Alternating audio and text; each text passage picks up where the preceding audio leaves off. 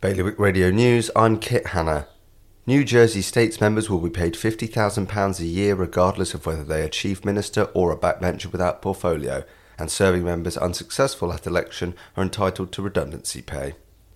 Meanwhile, months of investigations into reviving a ferry link between Weymouth and the Channel Islands have been slammed as a waste of time by Dorset Council.